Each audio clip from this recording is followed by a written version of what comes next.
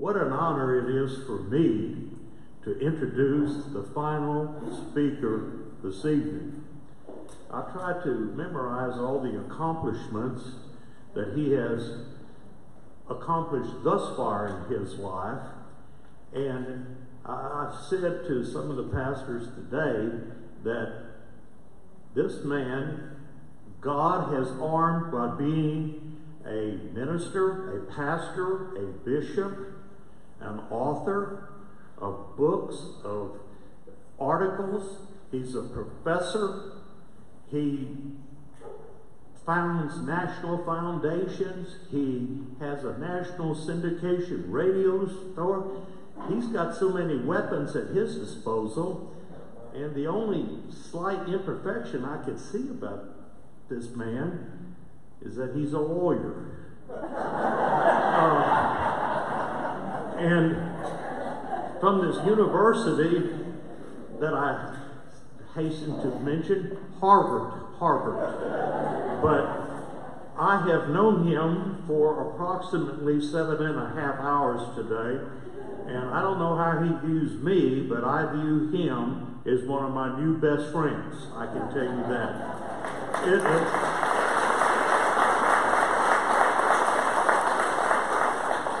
I think one of his best accomplishments is when he told us today that he's been married for 50 years. His book here says 49, but I like that milestone of 50. So he's been married 50 years to his lovely wife, Theodora. So that's a huge accomplishment.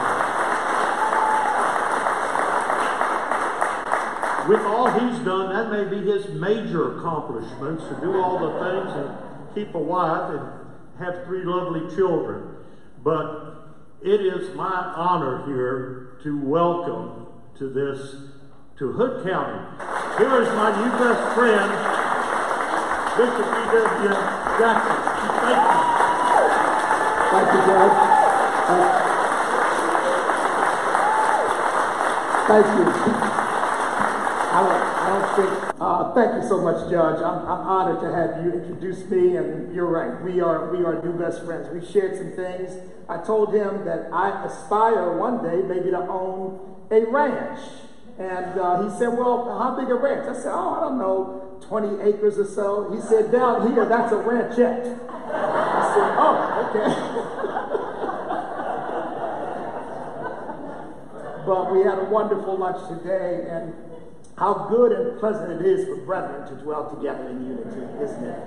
We shared our common values and our common vision for this country, and I'm grateful to have been connected with them. Grateful to you, Phil, for the invitation to come. Thank you so much. It's an honor to be here. Thank you all for coming. You know, I go places and people say, you know, thank you for encouraging us, but I want you to know that you encourage me. When I step up to an audience like this and I see you out here when I know you could be home watching television or doing any number of things, but because you love God and love this country, you are here instead to educate yourselves, to learn more, to be encouraged and strengthened. And believe me, I draw tremendous strength from that.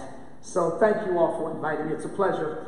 Now, I've got a table over here, and I met a young man, by the way, who came to see me because I am a talk show host on American Family Radio, Monday through Friday at 12 Central, 1 p.m. Eastern. And I tell my audience when I'm going to speak places, look, if you show up, please introduce yourself. So while I was back in the green room, young man came back, Ulysses, came back and said, I had to come and introduce myself. He's one of the listeners, 21 years old and drove 2 hours to get here. Ulysses, God bless you. God bless you. Stand up. There you go.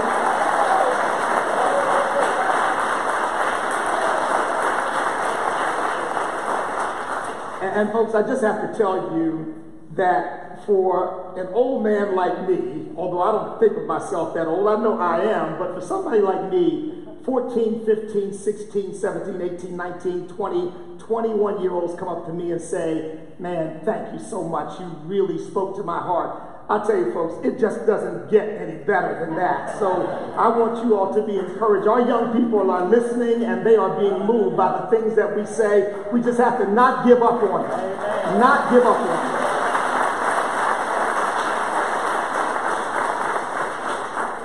Well, let me introduce myself in my own way. It's not nearly as eloquent as you judge, but let me just tell you how I like to introduce myself everywhere I go. My name is E.W. Jackson, and I am not an African American. I am an American. I am an American.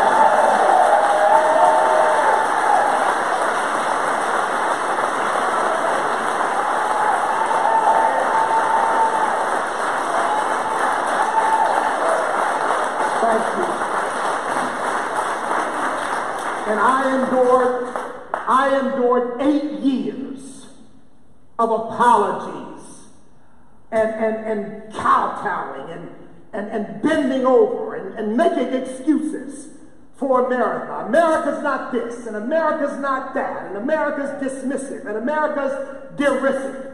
And it made me sick to my stomach to see a president travel around the world and apologize for our own country. I am so grateful to God to have a president who loves America, is not ashamed of it, and is willing to stand up for our country.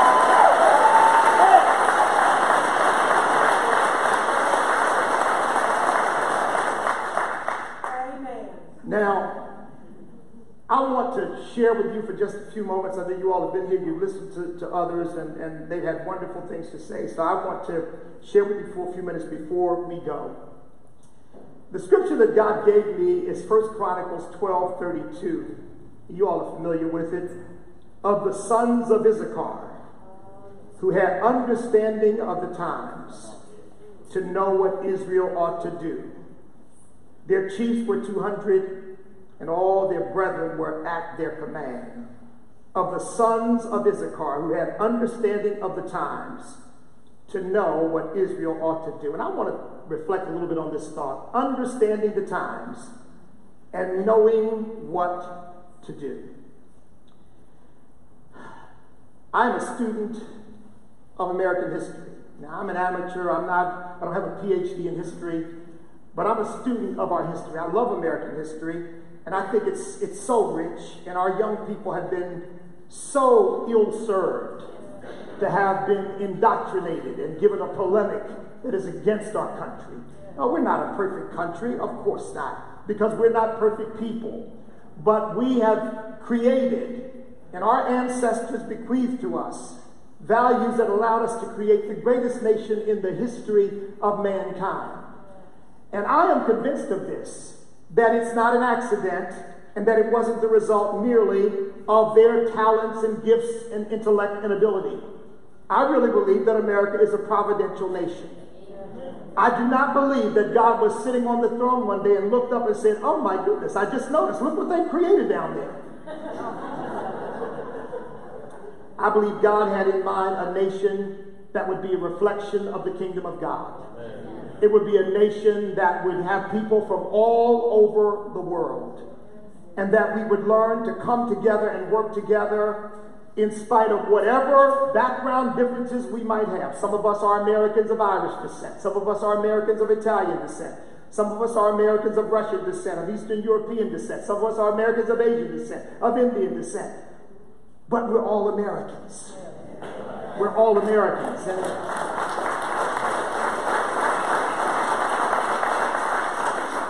there is no country on the face of the earth that looks more like what the kingdom of God is going to look like.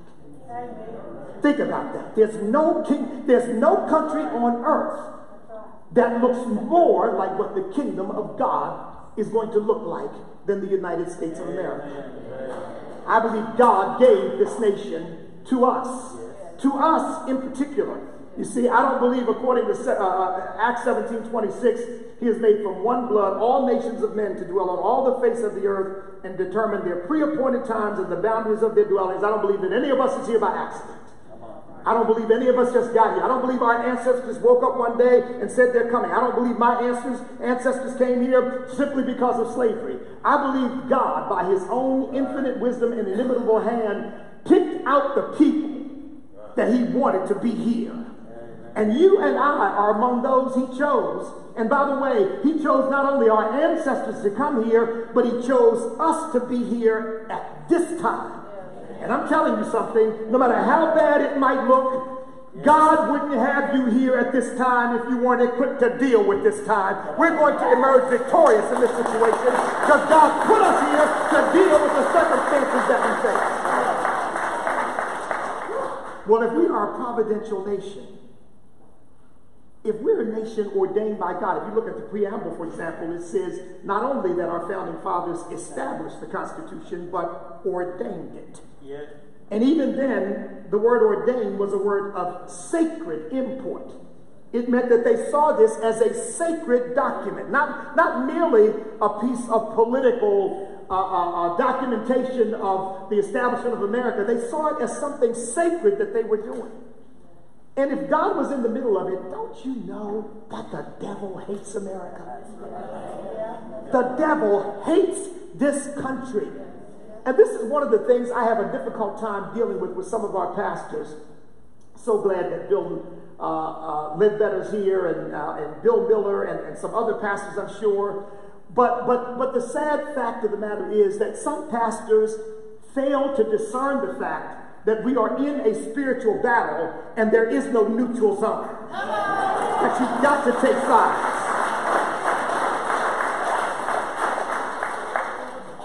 And if you really believe, I try to reason with pastors, say, if the devil attacked your family, would you just roll over and say, well, that's the way it goes. I'm not going to get involved in that. Or if the devil tried to attack your health, are you not going to go to God and say, Lord, help me here. I'm sick. I need help. Come on. If the devil attacked your business, you mean to tell me you wouldn't, having put in sweat and tears and hours, you wouldn't go to God and say, Lord, what's wrong here? Something's wrong. I feel like, Lord, I need help. I've got to save this business. Well, how in the world can we sit by when the devil attacks one of the greatest gifts God has ever given mankind? This nation has had more freedom, more opportunity, offered more hope, given more people the ability to fulfill their God-given gifts and talents and abilities and raise families and create good lives for themselves than any nation that's ever existed on the face of the earth, and we can't let the devil take that away from us.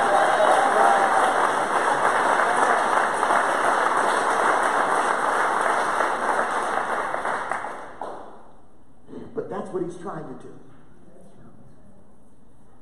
And one of the things that we fail to understand is that there is an ideology that has infiltrated our country that is contrary to everything the country is based on. And that ideology is Marxism. Now I realize most Americans, you start talking about Marxism and socialism and communism, and until recently, most Americans say, oh, well, that was over when the Soviet Union collapsed. No, not at all. The idea is alive and well. It's being taught in our colleges and universities. It's being taught in our public schools. It's even being taught in our corporate world, it seems. And this is worst of all. It's even being taught in some of our churches. See, what has happened is communism has evolved, if you will, from merely an ideology that seeks to overthrow a country by revolution into a different kind of ideology. The primary promoter of this was a man named Antonio Gramsci, who was a disciple of Karl Marx. And by the way, just as a little footnote, Antonio Gramsci, as a renowned Marxist in scholarly circles, has something called, well, he's dead now, of course, but there's something called the International Gramsci Society.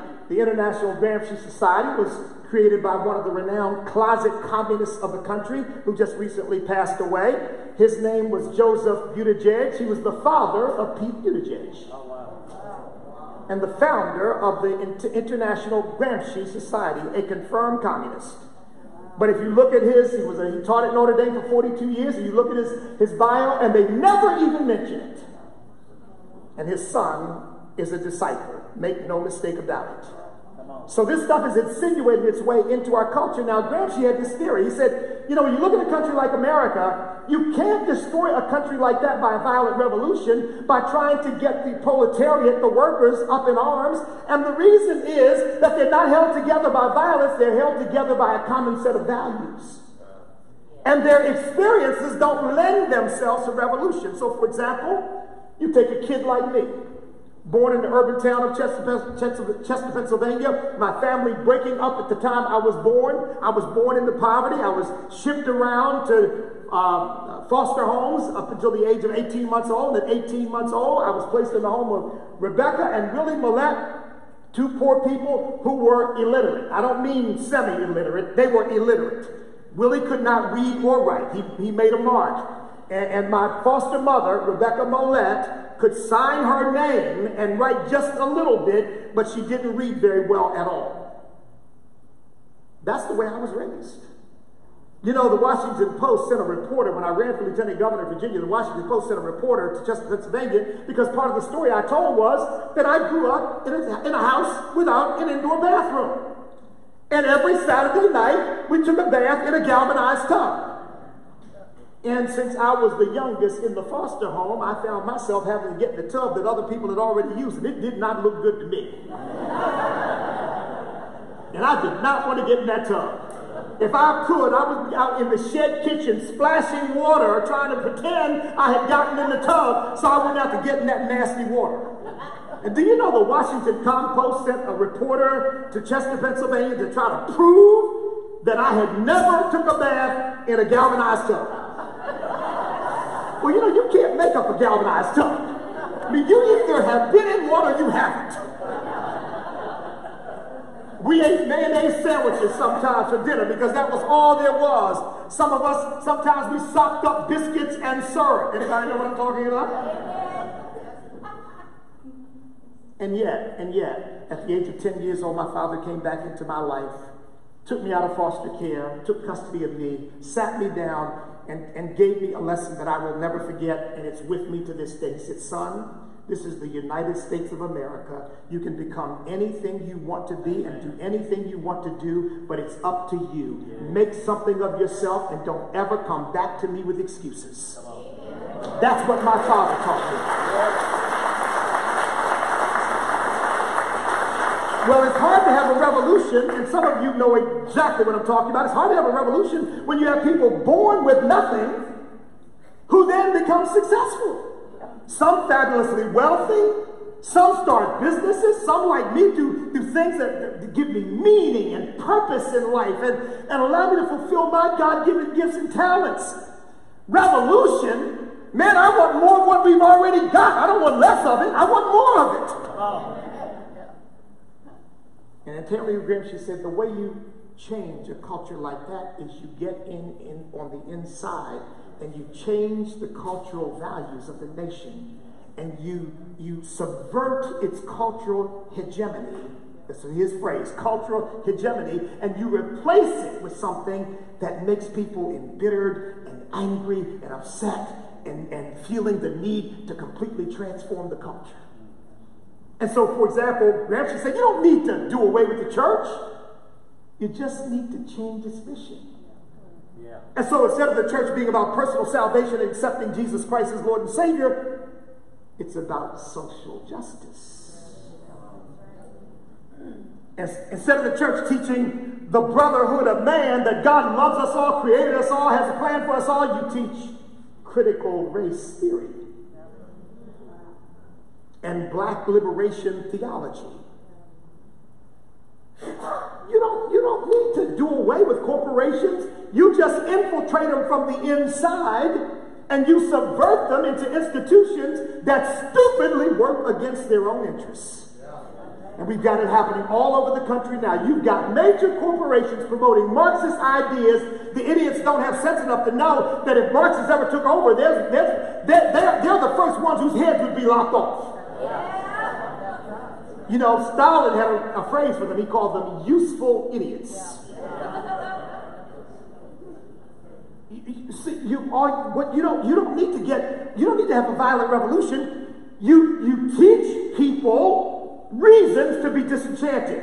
That America's a racist nation. That America stole its land. That America's exploited. that America is a nation that takes advantage of everybody around the world through imperialism and imposing its will on everybody. And you teach that to the children until they reach a critical point where they are demoralized.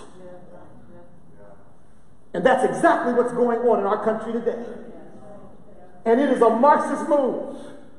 There's another Marxist that you may not have heard of called George Lukács. George Lukács was a Hungarian Marxist. And of course, one of the things that Marx said was that you've got to do away with the family. Because the family's in the way. It's an exploitive bourgeois institution and you must get rid of it. How do you do that? George Lukács said, I've got the way. You teach the children sex education that subverts the values of their own parents. And you teach them that their parents are idiots for believing in things like monogamy and marriage and no sex before marriage. And all of these hokey values, you undermine that and you teach the children that their parents are too stupid to understand how wrong they are. So that the children become more loyal to the state than they are to their own families. How many people have come up to me in my travels and said, Bishop Jackson, I homeschooled my child. I brought my child up the right way. I took them to church every Sunday. And they went away to college for 1 year and came back a different person. You see, we are under attack from within. And this stuff is demonic. It is a spiritual battle. And look, we've got to make up our minds. We've got to understand what is going on. And we've got to make up our minds that greater is he that's in us than he that is in the world. And there's no way any demonic strategy like that is going to take over our country. That we're simply not going to allow it to happen. And folks, that's what Black Lives Matter is all about. Black Lives Matter is not about saving black lives.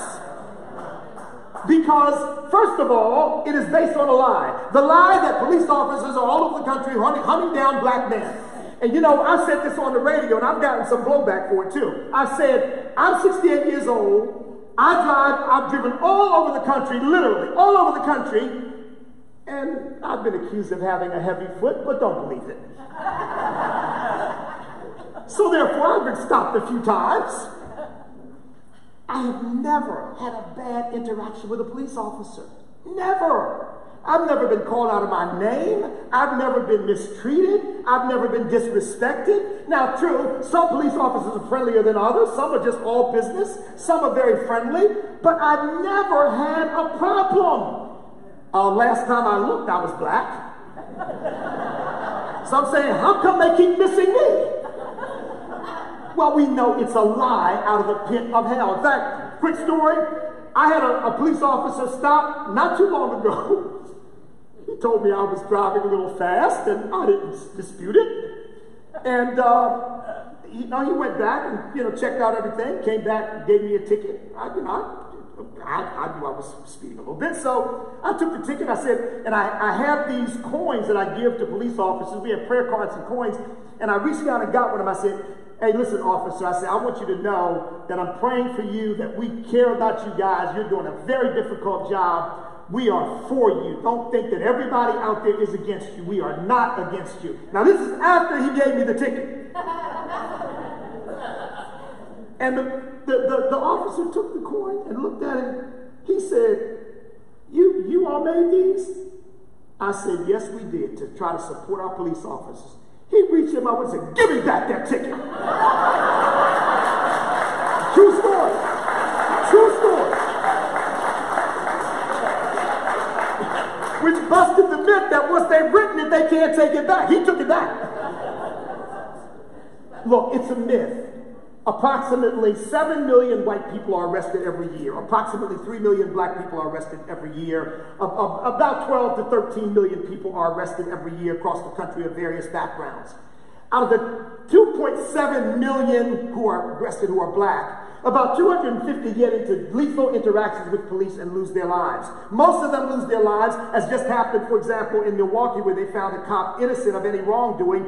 Black cop shot at by black guy with stolen gun. The cop returns fire and kills him, and they're rioting in Milwaukee over that right now. It's not about saving black lives. What about that black police officer's life? What about these children like Talifero and Sequoia, who are minding their business? Sequoia in her mother's car. Talifero sleeping in his bed at 4 years old, shot to death by thugs in the streets. Have you heard any protests about that? Have you heard any people saying, wait a minute, that's horrible, these are innocent children? No, because it's not about that. It is about undermining the authority of police and proving to people that America as a whole is illegitimate, and therefore getting all these people riled up. Folks, that's what Colin Kaepernick's refusing to stand up for the flag was all about. It was not about police brutality. It was about hating America. That's what's going on here.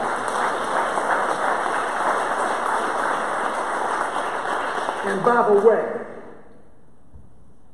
in August of 1970, I stood up in a Marine Corps office, took an oath to the Constitution of the United States of America, that I would preserve, protect, and defend it against all enemies, foreign and domestic, and bear true faith and allegiance to the same. That oath never had an expiration date. Amen. And folks, I have to tell you, I'm a born-again believer. I'm filled with the Holy Spirit. But when you start disrespecting my flag, you're getting on the wrong side of me. You're getting on the wrong side of me.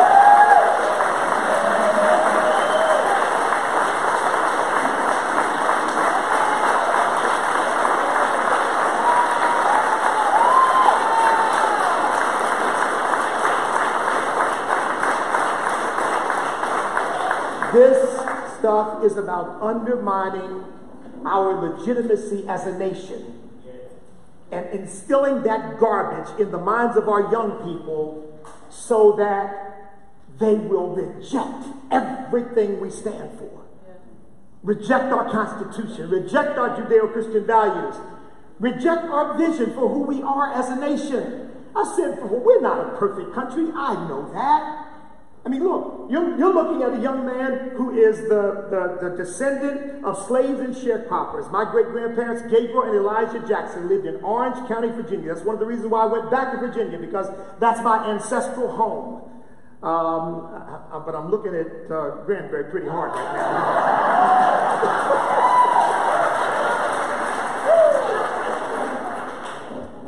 now. But you know what, folks? These leftists are trying to use our history to divide us. And when the fact of the matter is, and I've done the research on this, there are only 2 African countries on the African continent, only 2, that have a standard of living that's equal to the median standard of living of the average black person in the United States. All the others people are living well below the poverty line. And the fact of the matter is, they want to talk about reparations. This is my view. Here's your reparations. You're an American citizen, and you get to fulfill your God-given talents. You get to pursue your opportunities here. You get to become a billionaire here. You get to be a sports figure here. You get to be an author here. You get to be a lawyer here. You get to go as high as your gifts and abilities and hard work will take you. That's all the reparations you need.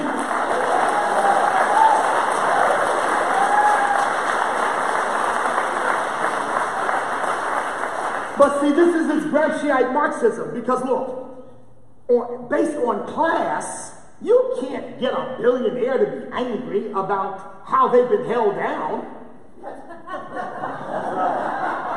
Really? But if you can make the issue race. I mean, have you all seen Oprah Winfrey's, any of her shows, and seen any of these clips from her shows? Here she is, a billionaire who hasn't had a hard day probably in the last 30 years, sitting before some young white person, telling the young white person that she is their victim and that they are a beneficiary of white privilege. Oprah Winfrey, the billionaire and the mogul, acting like a victim. Spike Lee, who's worth $100 million. Colin Kaepernick, LeBron James, who's worth $1 billion, acting like victims.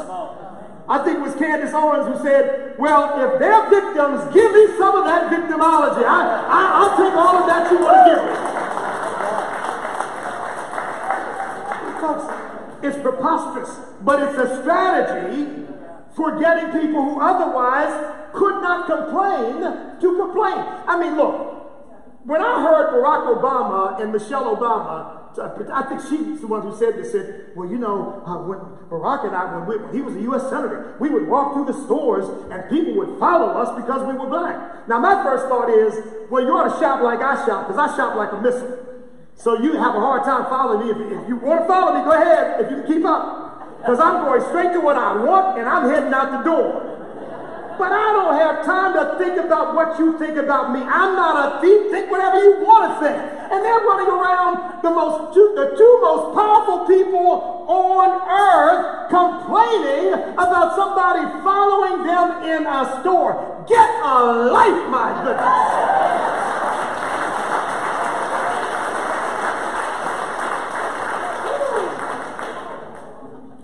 So listen, we have got a challenge ahead of us. Yeah. So one of the things I continually pray, God, give us an awakening. Because what is happening is this stuff has gotten so into the spirits.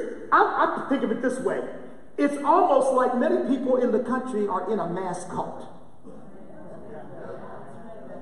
They don't need to be persuaded, they need to be deprogrammed. Because that's how deep this stuff is in their psyche.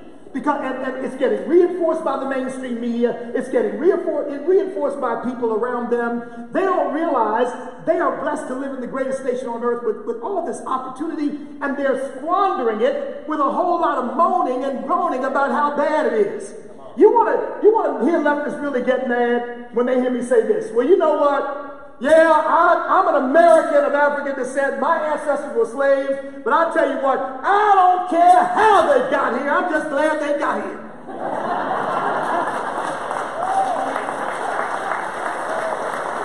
Listen, our ancestors may have come on different ships, but we're all in the same boat now. Let's not sink the boat. Let's make sure that the boat floats and fulfills its God-given destiny. We started an organization called Staying True to America's National Destiny, because I believe that God had a destiny for this country when he put it in the hearts of our founding fathers, and we're going to see to it that that destiny is fulfilled. And I'll talk a little bit about what that means in a second. But first of all, so given the circumstance that we are in, what should we then do? Well, first of all, we've got to expose the truth. We've got to expose the lies. We've got to make sure that people understand what is going on. We've got a lot of people who really think that this is just business as usual. Oh, it's the left, it's the right, and we're having a debate. No, it's not. This is a true story. When Ronald Reagan got shot, then Tip O'Neill went into his hospital room and held his hand and prayed with him and cried, because they were friends. And they didn't see eye to eye on everything, but they could work together. That was the time of the Scoop Jacksons and some of these Democrats who understood that America's a great nation. And we may not see eye to eye on everything, but we can come together and work together within the parameters of the things that we hold dear and that we believe in. That's over. And by the way, it's not over because we've changed. We haven't changed. My views, I left the Democrat Party, my wife and I both, in the early 1980s. By the way, in full disclosure, I voted for Jimmy Carter. I've repented many times. God has forgiven me.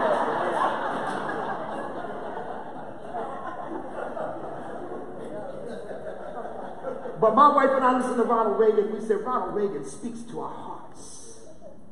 And we left the Democrat Party forever. In fact, the Democrat Party in Massachusetts at that time was headed by Barney Frank, first openly homosexual member of Congress. Well, he was big time in the Democrat Party in Massachusetts, and that was the first hint that I had that I might be in the wrong place as a Christian if it was being led by him. Okay? And by the way, for people who say, well, you know, black people leave the Democrat Party because they think they're going to get something. Let me tell you something. To be a Republican in Massachusetts is not to get anything. Okay? You're not setting yourself up for any rewards. So my wife and I left the Democrat Party and joined the Republican Party because we knew that we could not live with our own consciences based upon the things that they were even then. This was back in the early 80s, the things that they were doing and speaking about. I remember during that time, this is early 1980s, Barney Frank was pushing a bill to lower the age of consent for sex between minors and adults. Even then, you all know that they're doing that in California right now. So this stuff never ends. So we've got to expose the truth to these people who think, oh no, this is just the normal debate. It's not the normal debate. Look, here again, my wife and I believed in marriage then, we believe in marriage now. We believe that homosexuality was wrong then, we believe it's wrong now. We believe that abortion was wrong then, we believe it's wrong now. We have not moved. But the Democrat Party and the left have moved so far left that they no longer are recognizable as people who believe in American values. That's the problem that we've got, and they're inculcating this stuff in our children. You know, I hear this stuff, well, if you believe in marriage as a union between one man and one woman, that makes you a member of the far right. Really? You know, I said, they act like we sat around somewhere and plotted how to offend them. I know. Let's say marriage is only a union between one man and one woman. That'll get them. I think someone else came up with that idea. And it wasn't us. We inherited it. And so we've got to tell people this is not simply a debate about business as usual and two sides compromising. This is about people who want to fundamentally transform this nation into something that God never intended, the Constitution won't allow, and you and I are never going to accept. We're never going to accept telling us that I can't say what I believe in because that's hate speech. Well, just buckle in, brother, and get ready, because here I come.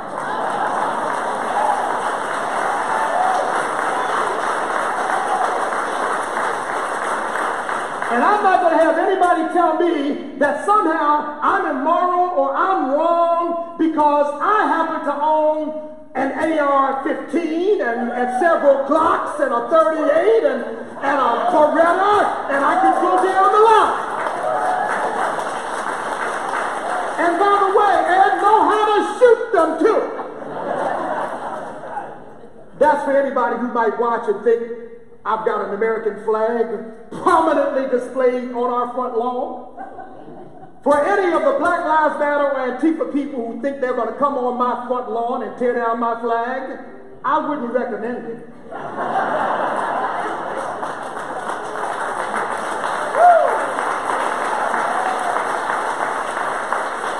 Now, people have said to me, now, wait, Bishop Jackson, no, you're a man of God. You're a man of God. How in the world can you talk about shooting people? I said, well, look, if you come into my house or onto my property and do harm to me and my wife or my family, you can take solace in this.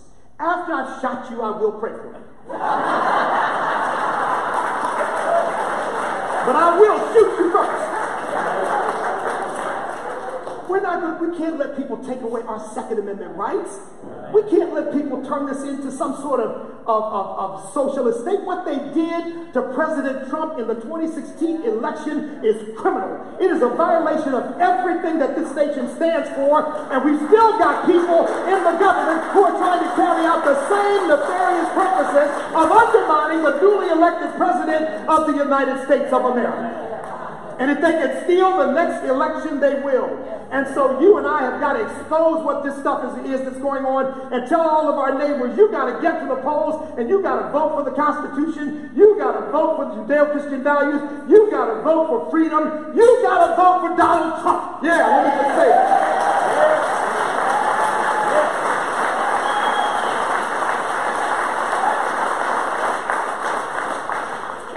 got to oppose what they're doing.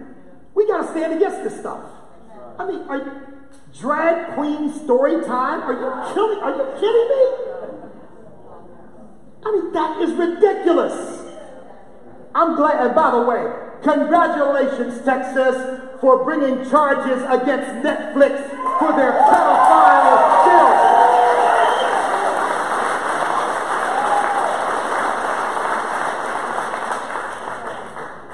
So we've got to oppose the stuff that they're doing that we know is absolutely wrong. And I realize this is becoming more and more dangerous to do because you can lose your job these days.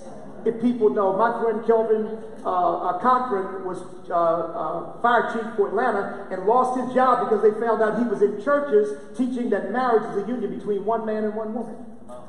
And by the way, just in the interest of full disclosure, Kelvin Cochran happens to be a black man, and the mayor at that time, Kasim Reed, happens to be a black man. But that black man fired another black man because he wasn't down with homosexuality. That he didn't want to be associated with that, that he didn't want to agree with that.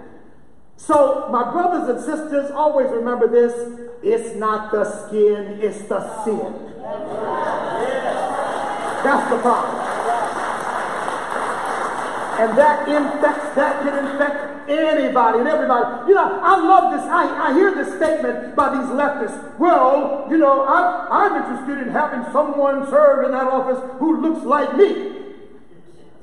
Really? There might be a serial killer who looks like you. How about, I want somebody who shares my values, who shares my vision, who shares my principles, who shares my convictions, who will represent what I stand for. Listen, God is not interested in the outward appearance. God looks on the heart. And that's what we've got to start doing. Look, I'm convinced of this. If God were to wave his hand over the whole earth right now and make every single person, same complexion, I mean exactly the same complexion, exactly the same texture hair, but he left one difference. Some with blue eyes, some with brown eyes, some with black eyes, some with hazel eyes, some with green eyes, it wouldn't be long. The green-eyed folks would be over in the corner saying, did you see the way those hazel-eyed folks looked at us? I'm telling you, we need a green-eyed liberation movement here. Because it's the spirit of division. But we, the body of Christ, are supposed to understand that there is one Lord, one faith, one baptism, one God who is in all and over all and through all, that we are all born into one spirit, we're all going into the same heaven, we all belong to the same kingdom.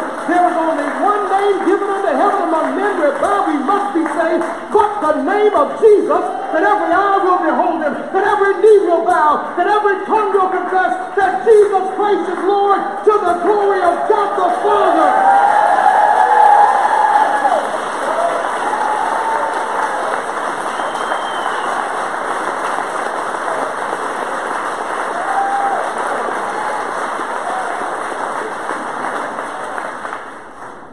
Now, I've been told by my staff, by some of the people who are around me, that I should not say this, but I think it's instructive to say it. A few months ago, a call came into my office threatening my life, and I wasn't sure what to do with it, so by the recommendation of some people around me, I called the FBI. The FBI said, yes, it is a credible threat. I've tended to, particularly when I'm in Virginia, have security around me all the time.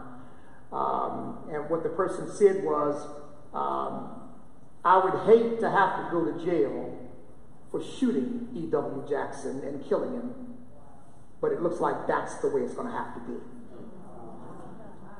Now, I say that not to try to call attention to myself or ask for your sympathy. I say that to simply let you know this. I'm not slowing down or backing up, not one bit. I don't care what they say. I don't care what they threaten. I don't care what they do. I'm going to stand up for this country until I breathe my final breath. And I hope you're going to do the same thing too. I'm going to stand up for that flag. I'm going to stand up for that Constitution. I'm going to stand up for our Judeo-Christian values, and I'm going to stand up for the United States of America. I love this country, and I'm not ashamed to tell the world that America is the greatest place on earth to live.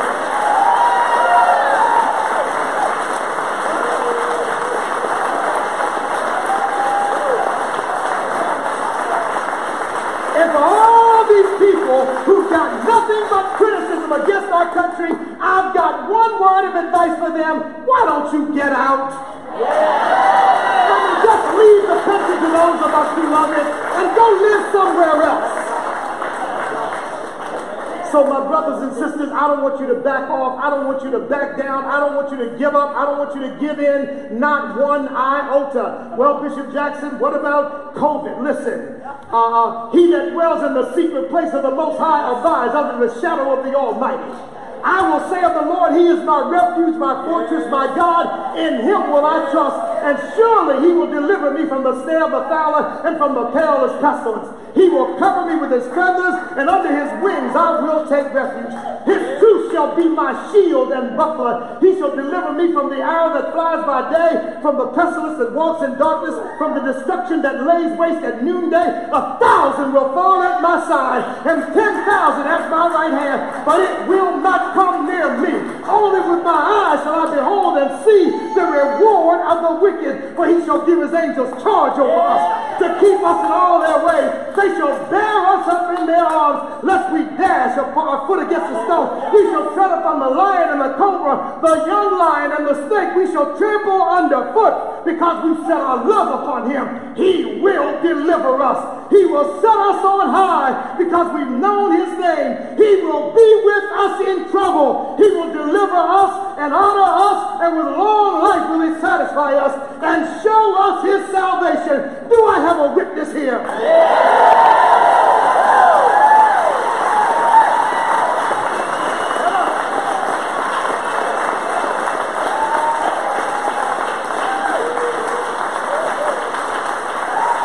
But there are people who hate us. The Lord is my light and my salvation. Whom shall I fear? The Lord is the strength of my life. Of whom shall I be afraid? When the wicked, even my enemies and my foes, came to eat up my flesh, they stumbled and fell. Though an host should encamp against me, my heart will not fear. Though war may rise against me, in this will I be confident. One thing have I desired of the Lord, that will I seek after, that I may dwell in the house of the Lord all the days of my life, to behold the beauty of the Lord, and to inquire in His temple. For in the time of trouble He will hide me in His pavilion. In the secret place of His tabernacle shall He hide me. He will set me up upon a rock, and now shall my head be lifted up above my enemies round about me. Therefore will I offer in His tabernacle sacrifices of joy. I will sing. Yes, I will sing praises unto the Lord. And I can't even sing, but I'm going to sing anyhow. Hear, O Lord, when I cry with my voice, have mercy upon me and help me. For when you said, seek my face, my heart said, your face, Lord, will I seek. Listen, wait on the Lord. Be of good courage. He will strengthen your heart. Wait, I say, on the Lord. America's not going down. We're going up, because the Lord God is with us. He will keep us. He will bless us. He will strengthen us. He will make a way for us out of nowhere. But Bishop, all of this stuff is going on. Listen. We know that all things work together for good. For those who love the Lord, for those who are the called according to His purpose. For those whom He foreknew, He also predestined to be conformed to the image of His Son. And those whom He predestined, He also called. And those whom He called, He also justified. And those whom He justified, He also glorified. What shall we then say to these things? If God be for us. You mean to tell me a bunch of LGBT people who don't even know who they are going to stop us? If God be for us, who can be against us? He that spared not His own Son, but delivered Him up for us all, shall He not also with Him freely give us all things? Who shall lay anything to the charge of God's elect? It is God who justifies. Who is He that condemns? It is Christ who died and is risen again. Yes, we are more than conquerors, because Jesus loves us. You all heard that song?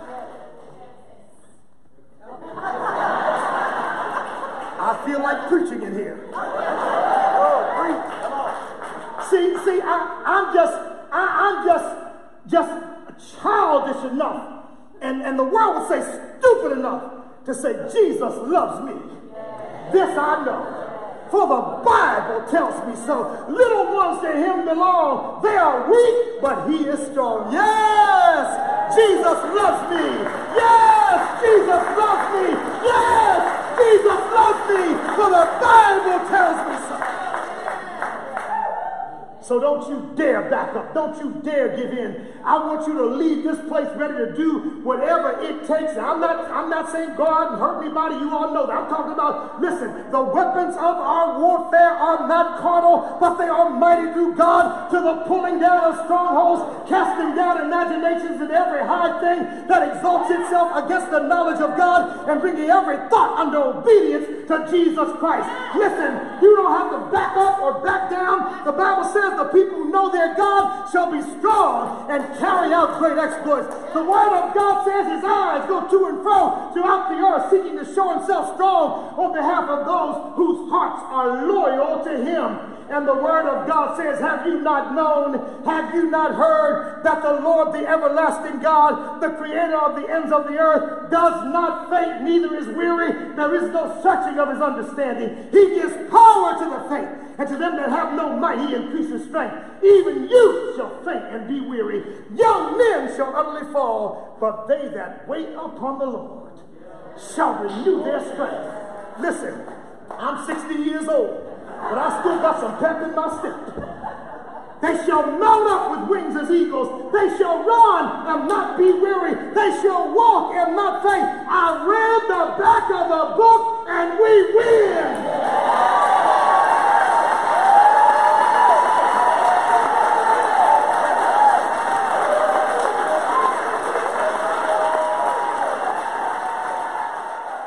Will you pray with me?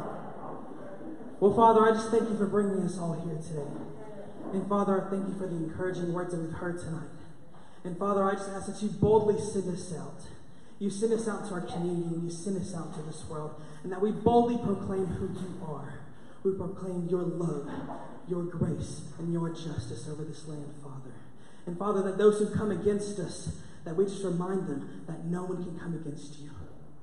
God, I thank you for all that you've given us. And I thank you for this wonderful night. Amen. Lord, we thank you for the encouragement we've received. Lord, may we take this courage with wisdom and put it to work in Jesus' name. Now to live the life. Many are the words we've heard. Many are the songs we've sung. Many are the things we've seen. Now to live the life, Lord. Help us to take this courage and put it to work with wisdom applied to our local situation in our houses, our churches, our neighborhoods, and our community and our nation. In Jesus' name, we give you all the glory and the praise. Lord, bless our speakers and everyone that helped put this together. Amen. Amen.